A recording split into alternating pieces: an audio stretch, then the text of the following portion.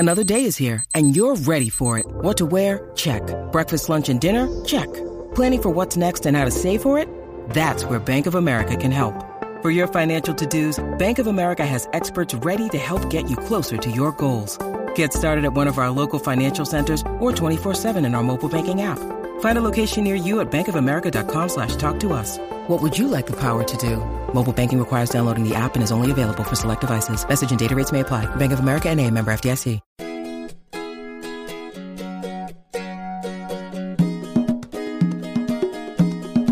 Welcome to the Modern Homesteading Podcast. We have allowed ourselves to become so disconnected and ignorant about something that is as intimate as the food that we eat. Be prepared to grow your own for victory. God said, I need somebody strong enough to clear trees and heave bales, yet gentle enough to yean lambs and wean pigs and tend the pink-combed pullets who will stop his mower for an hour to splint the broken leg of a meadowlark. So God made a farmer. Hello and welcome to the Modern Homesteading Podcast. I'm your host, Harold Thornborough, and glad you're back with me again this week. And I think we've got a good one for you today. And I know it's springtime, and one of the major topics of the year, is, this time of the year, is always gardening. But I want to change gears a little bit and talk about something else that's pretty common for this time of the year. It's not only a time for our gardens, but it's also a time we think about opening our houses up and doing a real good deep cleaning, you know, that spring cleaning season. And on today's episode, I want to talk about how to spring clean your homestead in a safe and non-toxic way. That'll help your homestead be a healthier place. So I think we got a good one for you today.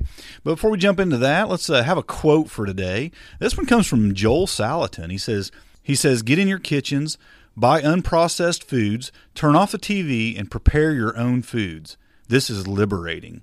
And you know what? I think that Joel Salatin is one of the greatest voices for common sense in our day. I think he's so quotable because everything he says is, it's something we know that's right and something we wish we had said. And common sense aside, he is also a brilliant, hardworking farmer with a well-respected voice for the community. And for all those who want to see a change in the mentality of people and pursue a more sustainable lifestyle. So great quote from Joel Salatin. He's got 100 great quotes out there, so I thought that was a good one for today. Let's talk about some relevant news in the homesteading world here.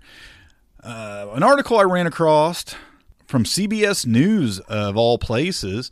It says the growing trend of vertical farming. Interesting article. Now, the way they're talking about vertical farming isn't like just growing up a trellis. These are warehouses filled with these shelving units with grow lights and growing just tons of food on these racks. Aero farms, what they're called. I mean, it's aeroponics. It's an amazing setup to look at, but it just also makes you realize just what's possible at doing in such a small area, really. This company, Aero Farms, it says they're rethinking how we grow fresh and affordable produce through vertical farming, growing vegetables like kale, arugula, and watercress indoors on shelves stacked 7 levels high. When all is said and done, Aero Farms hopes to produce 1.7 million pounds of greens a year. And to look at the picture in the article is pretty amazing. I mean, it's just this, like I said, this racks clear up into the top of this building. It's a 70,000 square foot facility housed in a former Newark, New Jersey steel plant. It's pretty amazing to see the pictures of it and to read the article in a little more detail. I'll have a link to this article in the show notes. But the reason it caught my eye is, so often I hear this. Well, we need these mega farms out here, where we're just doing all this monocropping of soybeans and corns for, hundreds, thousands of acres all over the United States, all over the world to feed the people, And here, producing a lot of food in a pretty good size area, but it's in a building, and maybe it's not the best way to grow things. I'm not even going to make that argument. But I'm just saying there are ways, and it makes me always think about what's possible on a city lot. You could, if it wasn't for government regulation stopping you from doing a lot of things, it's possible to feed, I think, a family of 4 or 5 from a city, an average postage stamp lot year round. From that, I would say 80%, maybe more, food coming from that lot for an entire year. I think it's possible. I think it's hard work, and I think you really have to function stack, and you really have to put in the infrastructure for that to happen. But I look at what I do on my little lot, and I think, you know what, if it wasn't for really some of the things that hold me back, I could do so much more. And some of those things I say, well, I'm just going to do them anyway. But some things you just don't push, you know. But maybe we should. Maybe we should all just push and get it done. But you know what? The reality is there would be no food shortage if regulations were more relaxed and allowed people to do more. I think you could accomplish a lot. And not everybody wants to do that, but no doubt about it, a lot of food can be manufactured, grown, raised in relatively small areas if allowed to do so. So check out that article. I think it's interesting, and it just shows the possibilities of what a person can do in a small area. Another article I thought was pretty good was this one's from the National Observer, and it's called How to Grow Veggies at the Edge of the Arctic Circle. And it's a pretty cool article, and it's, again, indoor growing, and it's vertical growing and in a greenhouse, and they're right at the edge of the Arctic Circle. And it says, fresh, locally grown kale at the edge of the Arctic Circle. A Ryerson University student project is proving it's possible to grow vegetables in a part of Canada where almost nothing green can survive. Pretty good article. It's experimental. It's a geodome greenhouse, and what they're doing up there is pretty cool. And I think it's interesting. Again, what's your excuse? Is it where you live? Is it how much space you have? I think articles like this just prove, with a little bit of ingenuity and study and practice and experimenting, we can grow a lot of food just about anywhere. So check that article out too. It's got some pretty cool pictures of their geodome and what they're doing up there and growing plants. So again, another great article, links in the show notes. And by the way, today's show notes will be found at smalltownhomestead.com/60. This is episode 60. So check out those articles. Pretty cool. Okay, on to some homestead updates. What have we been doing around here? I've been really preparing the raised beds, and I actually took a chance yesterday, and we got some really nice sunny weather coming in here. Generally, this would be way too early to be planting things outside in the raised beds, but I took a chance, and I thought, well, I'll just cover them up with some plastic if we get some cold nights or whatever. But for the next several days, we're looking at like some 70s and lows in the upper 40s, and I think everything's going to be fine. So we'll see. It's taking a chance because we're probably planting a good month early outside.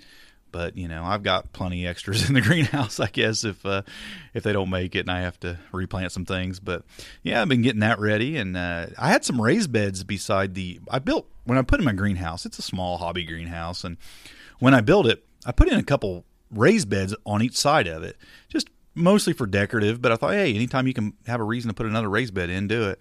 And it lifted the greenhouse up. And of course, I just extended that out and made raised beds. But I think what I'm going to do in those, and what I thought when I did it was, you know, plant some flowers in there. Just keep it decorative, make it look good. But I thought, well, why not function stack? I mean, yeah, it's good to have some nice flowers, but let's have flowers with a purpose. And I had the tomato plants, just a few feet away from the side of that greenhouse. So I thought, well, marigolds are a great companion plant for tomatoes. So I'm planted some marigolds there, and I'll have marigolds popping up there, and they'll serve in a great way to help those tomatoes with insects and whatnot there. Marigolds are just a great plant to incorporate into your garden because they have so many benefits, and they're a great companion plant for several vegetable plants. So doing that. Also, I planted a bunch of strawberries. I had quite a few strawberries last year, but in my humble opinion, you can never have enough strawberries. So there was a guy actually on Craigslist, and in a city it's about 20-mile drive for me, but I seen his ad on Craigslist, and I thought, here's a guy, just trying to make a little extra money, starting a few things. He had a greenhouse. He had a greenhouse that he built, really nice, and I went over and kind of met him and checked out all he had going on. He's propagating a lot of things, and he's growing a lot of bushes and trees and all kinds of plants and stuff. And I bought a couple flats of strawberries from him. So I planted 36 strawberries out here beside my house and made another strawberry bed. But, there's just so many people doing so many great things everywhere. And this guy he had probably a couple acres, but, most of his growing was done in a relatively small area. But he had a lot going on. And and I liked what he had. I liked what he was doing. So, I try to support people like that rather than just running down to Walmart and buying my stuff down there when I can. So I thought, yeah, and I probably could have, I could separate my strawberries and kind of keep them expanded out, but I was trying to get a jump start on it and get a few more plants going. So I planted 36 strawberry plants.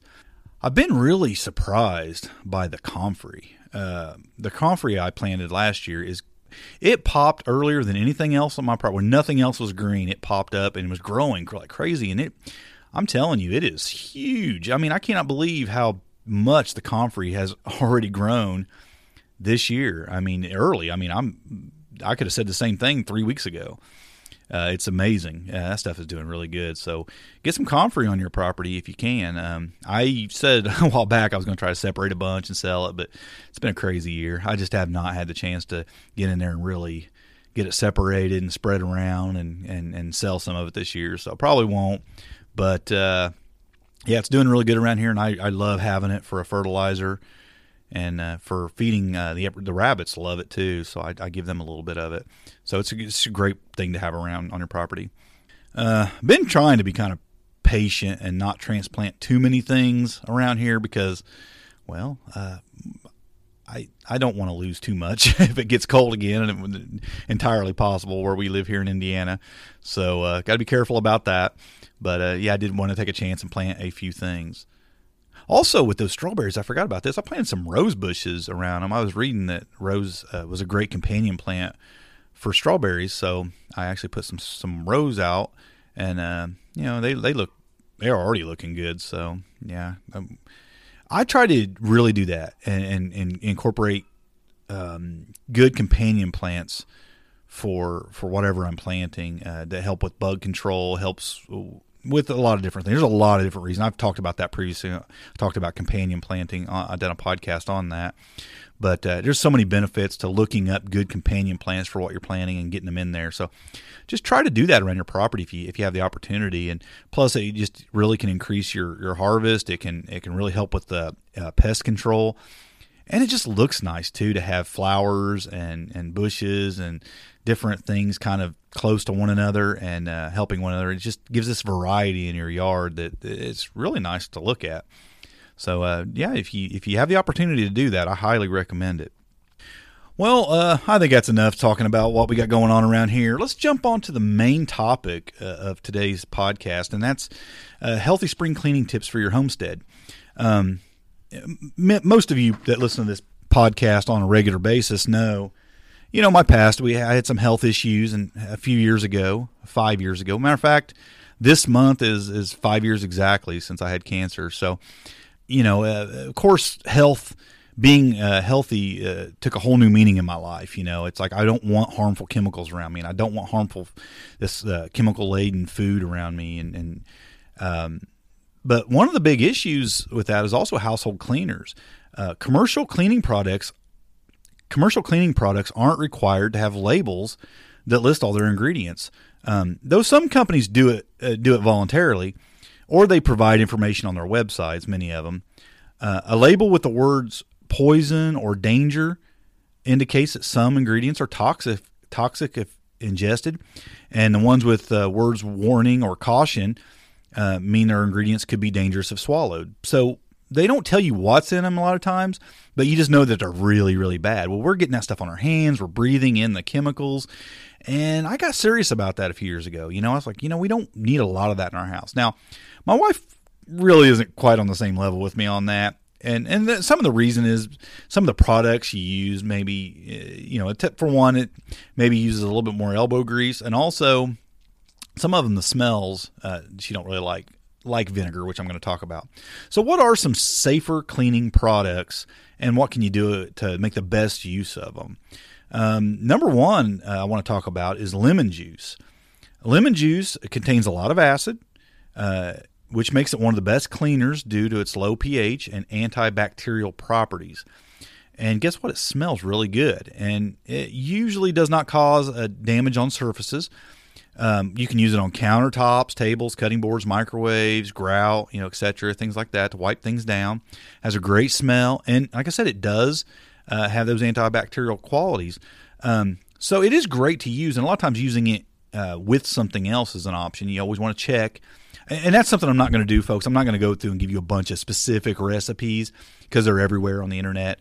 I just give you some ideas for cleaning products, things you can replace harsh chemicals with in your house with natural products that work really good. And there's just a lot of different recipes to make different kinds of cleaners with them. So I recommend just going on the internet and doing a search for, lemon juice cleaning products, something you can make with lemon juice. And you'll see tons of websites pop up. I don't want to get into all that because there's so many recipes. I'll share a thing or two with you here and there.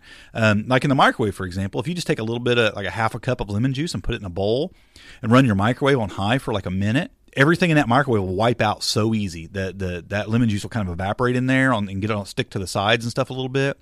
And then you can just take a wet rag, and just wipe down the insides of that microwave, and it just cleans off so much easier. So that's just one thing we like to do. Using it with other things works really well too. So like, for example, you can take I'll talk about salt in a few minutes, but you could take chop a lemon in half, and put a little salt on it, and that gives it a little bit of an abrasiveness to it. And you can use that to scrub a cutting board or a countertop or a table or something like that, and it works really good. So using it with other things is nice. Another thing I want to talk about is baking soda. Baking soda is great for absorbing and neutralizing odors. It has some antibacterial activity, and also has a mild abrasive quality for scrubbing. So you can use it on floors, countertops, bathroom tile, tubs. Also using it on copper and silver. It's great for that. Works really, really well. You can use it with other things as well that helps it even work better. Baking soda is a natural mineral. So it's not unhealthy for you or anything. Now, baking powder is a little different. It has the aluminum. I don't know. It has a little bit something in there that can cause a little bit of an issue. But baking soda is entirely safe to use for this. So, it's got some qualities, and there's a lot of cleaners out there that use baking soda. Again, using it with some of these other products like vinegar, which I'm going to talk about next. Vinegar, it's a natural disinfectant. Works well for removing lime deposits and some stains. You can use it again on windows, really well on windows. I love using it on windows. Spray bottle of that, 50-50 mixture of vinegar and water, and it's a really good window cleaner. Microwaves, blinds, work really good for cleaning off blinds. Floors, tubs, shower doors, etc. I'll tell you a little trick with vinegar and baking soda used together. This is pretty awesome. If you I don't know if you ever made one of those volcanoes or seen somebody make a volcano for a science project when they were in school, and you mix vinegar and baking soda together, and it makes like a foam that they would do like the lava, and you could use some food coloring in it, and it would make that lava that would pour out of the top of the volcanoes. Well, that's actually a very good cleaning agent. If you take a trash bag and you take apart your grill, your gas grill, and you lay all that stuff in the trash bag, and then take 2 cups of vinegar and 1 cup of baking soda and pour them into that bag, it'll foam up all over all that grill stuff inside that bag. Just seal it up, just tie it up, leave it set for 24 hours, and then give it a good washing, rinsing off with water when you take it all out, and it cleans off really good. And it's a really good trick to do with your gas grill. You can also take your the grades off your oven, the burner grades off your oven, or the racks inside, and do the same thing with. Works really, really well. It makes it really a good cleaner. So use that foam. Also, something that a book. I'll tell you about a book that has a few recipes in it for cleaning. The Made from Scratch Life by Melissa K. Norris, a book she has out. Melissa has a great podcast, and she's a great author and has a great website as well. Her podcast is Pioneering Today. And in her book, The Made from Scratch Life, she's actually got a section there on vinegar. And she talks a little bit about how, of course, the smell of vinegar can be a little bit rough. And my wife doesn't like the smell of vinegar, so she really doesn't like it when I use it to clean things with too much. But in that book, she gives a little recipe. I won't give away too much of your book, Melissa, if you hear this.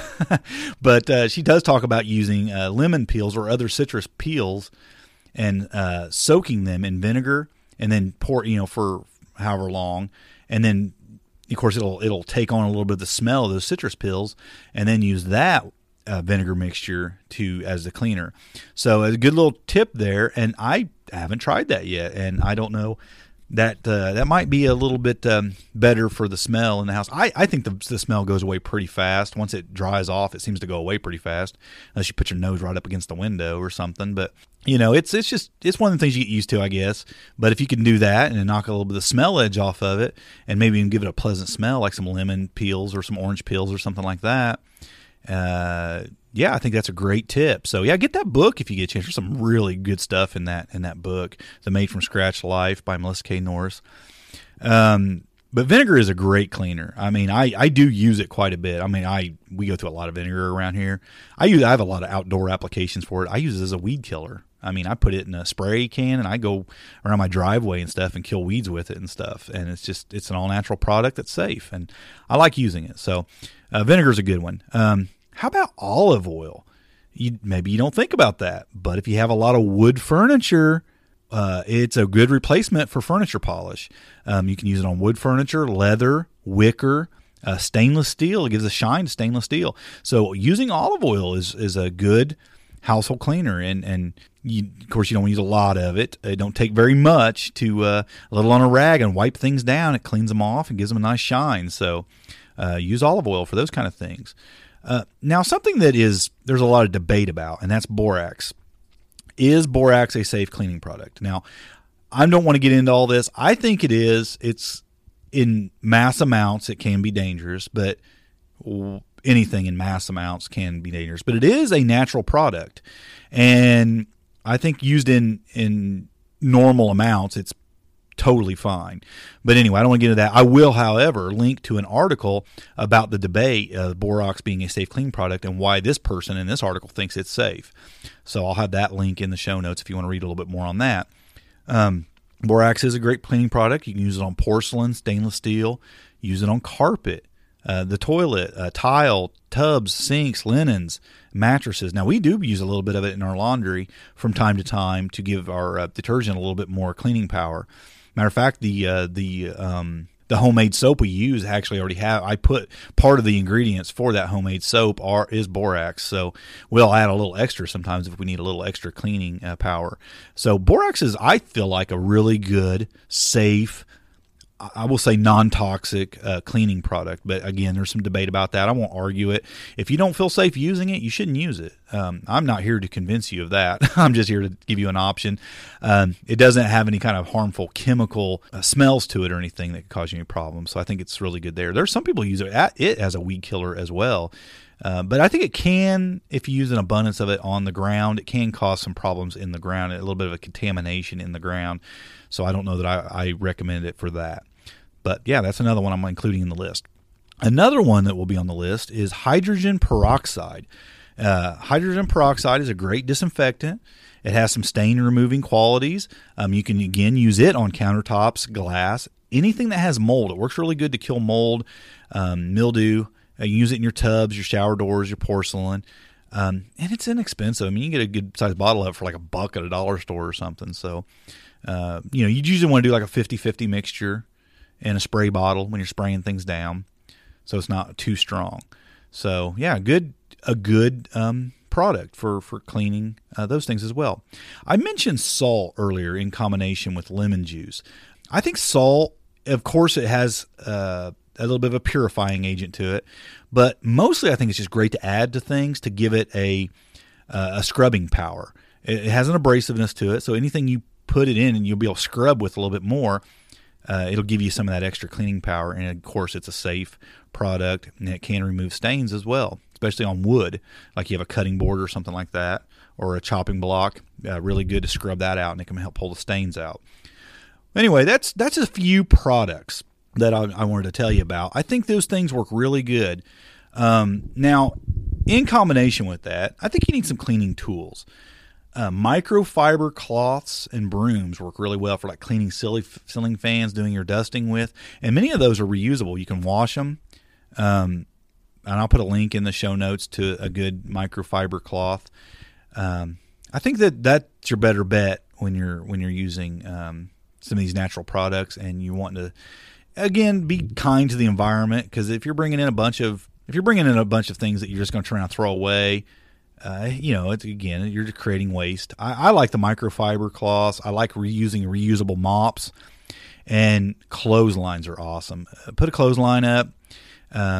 It's a great way when you're doing your spring cleaning. You can hang your curtains out there to dry and whatever else you're cleaning up at the time. But you can go from room to room to room, and you don't even have to do it all at once in your spring cleaning. But there's a lot you can do with these natural cleaning products that are less harsh. And I think you can do a lot of great spring cleaning, get your house all cleaned up, and do it in a safe way. Also, I think a compressed air duster is nice to have blowing out your electronics and behind things and whatnot. So, get you the compressed air cans that spray into things. That really helps. It'll kick up some dust, but it'll blow out your electronics and things like that if you have things like that. So there you have it. I won't go into any more detail than that. Again, there are hundreds and hundreds and hundreds of recipes using those products online. And I don't want to steal anybody's thunder by giving them all away. Just do a quick Google search and you will find tons. But those are the products you'd want to have on hand. And those are products that most homesteaders have in their house. I mean, I always have lemon juice, lemons, baking soda, vinegar, olive oil, and do have borax and hydrogen peroxide and salt in this house. So those cleaning products, those products can be used for cleaning. They have a lot of other purposes besides just cleaning. Even in personal hygiene cleaning, they have a lot of use in those areas as well. But they are great to have around. So there you have it. A few healthy spring cleaning tips for your homestead that are non-toxic. I want to give you a couple recommendations again this week. Another podcast I came across is really good. I really like this one. If you're a gardener, if you're kind of a gardening nerd, you're going to really like this one. It's called Encyclopedia Botanica Podcast. Very good. I'll have a link to that in the show notes. One lady in particular really knows her stuff on this podcast, and she gives you a lot of insight into the growing practices and what you can even do with the things you're growing. Very good podcast. So I think you'll enjoy that one. So check out the Encyclopedia Botanica podcast. I also want to tell you about a great YouTube channel I come across, and many of you might already be subscribed to this YouTube channel. He's got almost 10,000 subscribers.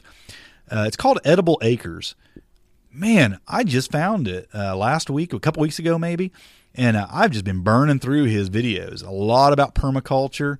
He's doing it in a pretty small area. Very intense, though, what he's doing there. And just an enjoyable guy to listen to. He's out there doing stuff in his garden. He's just doing a lot of permaculture. Pleasant to listen to. Very good at explaining things. And I think you'll really, really enjoy that one. I'll have a link to that also in the show notes. It's Edible Acres on YouTube. Hey, again, I wanted to thank everybody who makes this podcast possible. There's some of you who give through Patreon. There's some who donate through PayPal. Others who shop through Amazon using our affiliate link.